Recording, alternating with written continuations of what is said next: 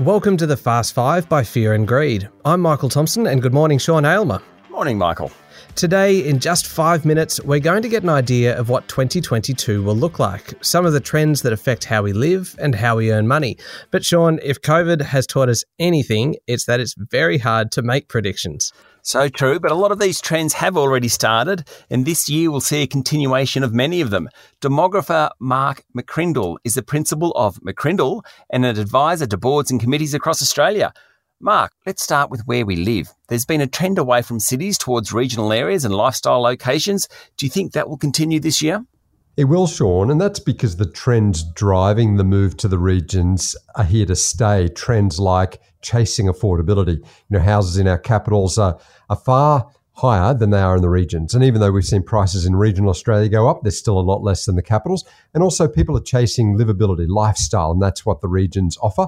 And particularly now in a work from home environment, people can buy a lower priced place in a lifestyle area in the regions and keep their capital city job. Okay, so what's it mean for house prices in the city, but then also in the regions? We've seen the house prices go up all over the place, particularly in those regions because prices are driven by demand. But they have eased off, particularly in the units of our CBDs of our capital cities. And while we're seeing and will see growth over the long term, I think the rebalancing of our population will lead to different price variations. But yes, certainly there's good growth expected in the regionals for the medium term. And I think those units in the CBD will come on, particularly as our borders open, because that's where the overseas migration ends up in our capital city CBDs. Okay, so our cities and regions potentially in 10 years will look really quite different to a couple of years ago. They will. Our whole cities are really being reinvented. We're not in the CBDs as much for work.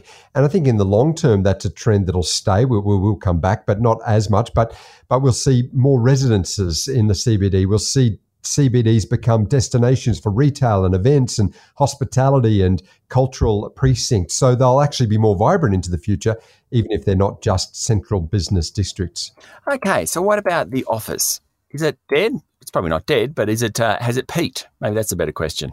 Yeah, well, it's actually got a very bright future, and that's because even though we can work from home and the future will be hybrid, we will do some work from home, we still need to gather. And organizations are recognizing that they need to come together for the social connection, for the values, for the culture, for the alignment, and for the collaborative tasks. And that's the future of work, is being able to innovate and adapt together. And that happens better in the room than it does online. So the office still has a big future, but we might only be going in 3 days or 4 days a week instead of the usual 5. And so to that extent, we've moved to this hybrid working arrangement.